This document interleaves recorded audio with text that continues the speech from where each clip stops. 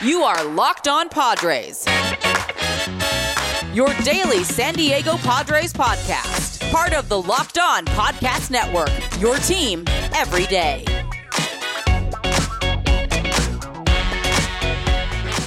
Greetings, ladies and gentlemen, and welcome to another edition of the Locked On Padres podcast, which is part of the Locked On Podcast Network, your team every day for Monday, October 19th. My name, as always, is Javier Reyes, your host of this here Locked On Padres podcast. Check out and follow the Twitter page for the show, which is at LO_Padres, or my personal account, which is at Javapeno, which is JAVIIPENO. Also, if you would like to, you can message me on there, both of those accounts, as well as the Gmail, which is lockedonpadres@gmail.com, with any questions, comments, or good vibes, or whatever you might have for the show, and I'll do my best to answer them, and maybe even answer them here on the show. Today's podcast, guys, is going to be a very simple one. I just want to talk about this upcoming World Series matchup. Is it the most Padres thing ever? No! But, you know what? It is a baseball thing. And it's the biggest baseball thing. We got our World Series. The stage is set. The showdown will begin on Tuesday. Just wanted to give my thoughts on that and how I feel, what it's going to feel like watching this series, I guess. Just what it's going to feel like watching this, knowing the Padres were eliminated like 2 weeks ago. And just, do I care, I guess? Do I care who wins and whatnot? All right, so let's get into first by starting off that the Saturday game was what decided who came out of the American League. It was the Rays defeating the oh-so-villainous Astros. Final score 4-2. Charlie Morton was excellent. And what's funny is Charlie Morton hadn't been aces as much as he was last year, I feel like. This year he was very, very fine. You know, last year he finished with a 3.05 ERA, year before it was 3.13, and this year he finished with a 4.74 ERA. So definitely a down year for him. But hey, when it mattered, he came up big and stopped them. Nick Anderson, which is one of the crazier things, is that he'd been virtually untouchable basically all year, finishing with an ERA of 0.55, and he ends up going 2 innings, giving up 2 runs on 3 hits with a walk. Wow. Like that would probably be the most unexpected thing. And when I saw that, I was like, oh no. Oh, dear Lord, no. Is this what's going to happen? Is this going to be one of those situations where the Astros, it felt like an omen of bad things to come, that if they're able to hit Nick Anderson, then, you know, that means that they're going to win the series, but they didn't. And that's a credit to the Rays and the fact that Randy Arozarena is just the hero of the postseason. I mean, I know he's not going to win MVP votes because it's a regular season award, but all these things, he is the story of MLB postseason 2020, I would say. You know, the runners-up would probably be, you could argue Tatis just because he did have that one amazing game that was so much fun to watch. I'd say Cody Bellinger is probably in that realm too, and we'll talk about him in a little bit. You know, Marcell Ozuna's in there probably. But, you know, no matter what happens, it's Randy. It's absolutely Randy, this dude who's just crushing billion-dollar organizations. The previous round against the Yankees and now against the Astros, just shout out to him. This is as close we're getting to a quote-unquote random player who goes off in a shortened season in this case. You know what I mean? And I know that in the playoffs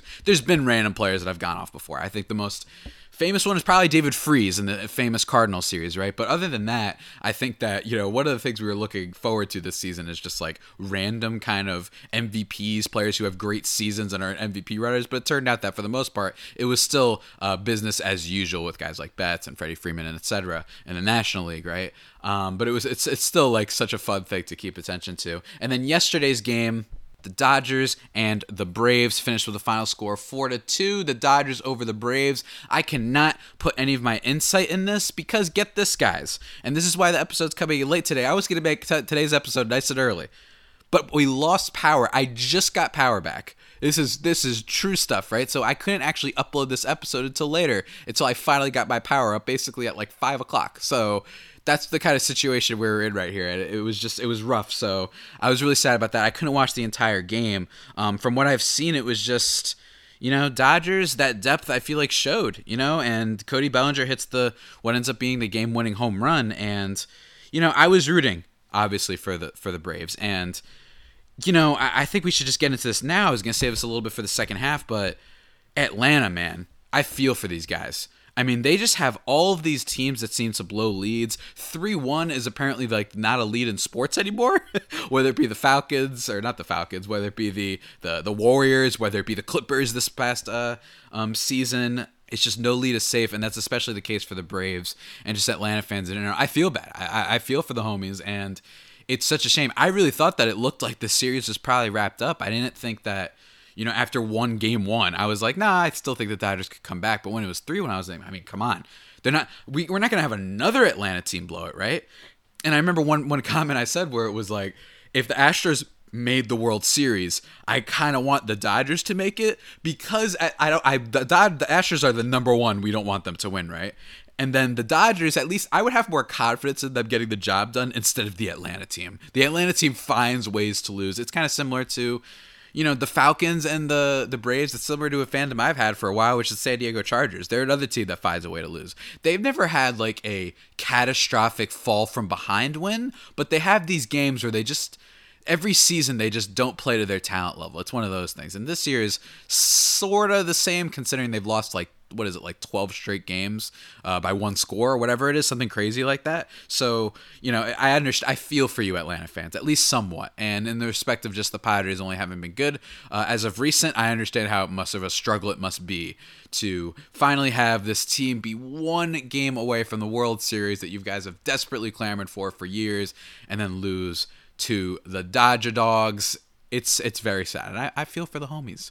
I feel for them. And, in terms of the Astros, good riddance, I guess. Now, I was talking about, my take was, I have to admit, it might have been good for baseball a little bit, just in terms of the drama department. If they did make the World Series, I have to admit, a lot of people would be freaking out. But at least, if my drama theory is right, at least we got a little bit of it, because they did claw back and make things really scary for a little bit, especially against the Rays, who are one of those teams. I don't think anybody has a problem with the Rays.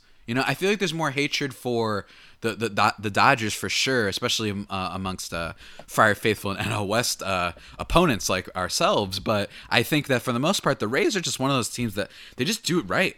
They just build their team right. And I'm not going to explain too much about the Rays because, I'm going to get into what exactly you guys are going to have to look forward to at the end of the pod. But, they won. And I think that there was a point where, I do give Correa credit for being, and don't worry, on behalf of the Puerto Rican Alliance, we do not currently claim back Carlos Correa because you are part of the cheating Astros, but I really think that he owned it. He really did kind of own up to the whole the villain attitude out of all of them, you know what I mean? So, not rest in peace Astros, but good riddance. We're finally done with those jerks. We don't have to fear that in a shortened season that they're going to come in and win the World Series again after cheating. So that was a really good development. Sad about the Dodgers winning, but very pleased and excited about the Rays. And before we talk about kind of my thoughts on who's going to win this series, what this World Series matchup is going to be like, what I'm looking forward to, first, I got to talk to you guys about something that I also look forward to all the time, and that is Built Bars. Let me tell you. Let me tell you. All right. The improved Built Bars, they're even more deliciouser because I've talked about, the flavors they've got. They've got coconut almond, raspberry, a little German chocolate, maybe banana bread. Sounds good, right? Mint brownie. Maybe you're not one of those people like mint. Well, guess what? I wasn't either, and I love the mint brownie flavor, right? They've got all these flavors, toffee almond, coconut, peanut butter brownie. But guess what, guys?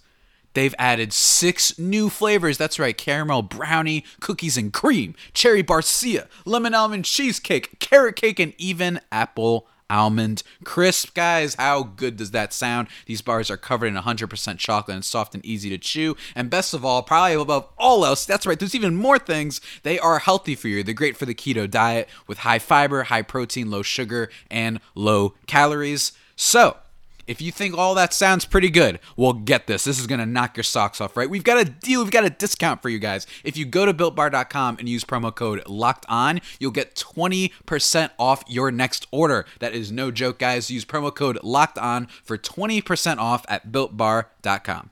And now, guys, let's talk about this World Series matchup. Rays-Dodgers. It's funny how, and I gotta take my comeuppance to a degree where we're all talking about that gauntlet of the first round, right? We're talking about the anybody can win, and who knows, the Dodgers could lose first round, whatever, right? The Padres, they almost lose first round. The White Sox, maybe they go far because they can upset somebody, right? And it turns out we just got the 2-1 seeds in the World Series, so it's so funny how much I think this happens at sports every now and then where we all start overthinking things. We start overanalyzing things and start being like, No, actually, these are two probably clearly the best teams. I'd say in the NL, yeah, the Braves were definitely close. I think that their offense was a little bit better, I think, than the Dodgers. The Dodgers definitely, I think, had more depth, but their best players were better collectively. I think that if you look at, like, in terms of being top heavy, I think the Braves had that advantage. Don't get me wrong, the Dodgers do have the best overall player with Betts, who made some incredible defensive plays in this NLCS. But I think that the Braves, they've got, Acuna, they've got Marcell Ozuna, they've got Freddie Freeman, all those guys. I just felt like they were a little bit deep in that respective, especially since it was a little bit of a down year for Muncy and Cody Bellinger especially, right? But of course, it didn't matter because their depth is enormous. It's always another guy. And in that respect, the Rays are similar. The Rays, who I think the only other team that maybe might have been comparable to them, at least I think, just because those guys were playing really well. Maybe the Yankees, you could argue this, Minnesota was very good, but nobody trusts Minnesota, so I don't want to throw them in there along with the Rays. They've lost, I think, 18 straight playoff games. So the Twins, I think, it's just becoming a thing where we're all wondering, when are you guys just going to break this curse already? And I think the Athletics were at one point, but they secretly just weren't as dynamic and incredibly deep as before. And also, that team is still lacking that surefire starting pitcher ace. You know what I mean? They have good pitchers, but they don't have that one guy that you throw out there that's kind of a name brand that's just going to go out there and get you the win. And that was definitely what I feel like kind of sunk the A's, especially against the Astros. But the Rays are similar to the Dodgers in the respect that it's another team that's very deep, another team that's very next man up, great bullpen, great starting pitching, and unlike the Dodgers though, is they don't have any of these like recognizable players for the most part. Yes, everybody's becoming more familiar with Randy Arozarena, but for the most part, I mean, Austin Meadows, yeah, he was good last year, but this year not as much. For the Ji-Man Choi, like all these names, these guys that they pluck, they show, I think, the Tampa Bay Rays, that baseball can absolutely, they're kind of the Moneyball Rays. Instead of the Moneyball A's, we got the Moneyball Rays now. Has anyone come up with that yet? I don't know.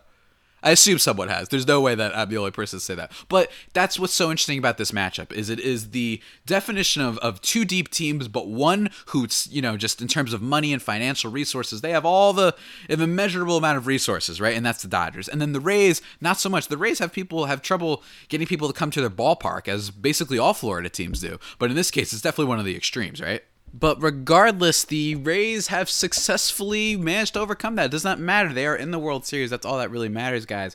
And I guess I should just jump right into my prediction, I guess you could say. My prediction for the World Series, I think this is Dodgers in 6. Look, I just think the depth on the Dodgers is too good. I also think, they got to win at some point, right?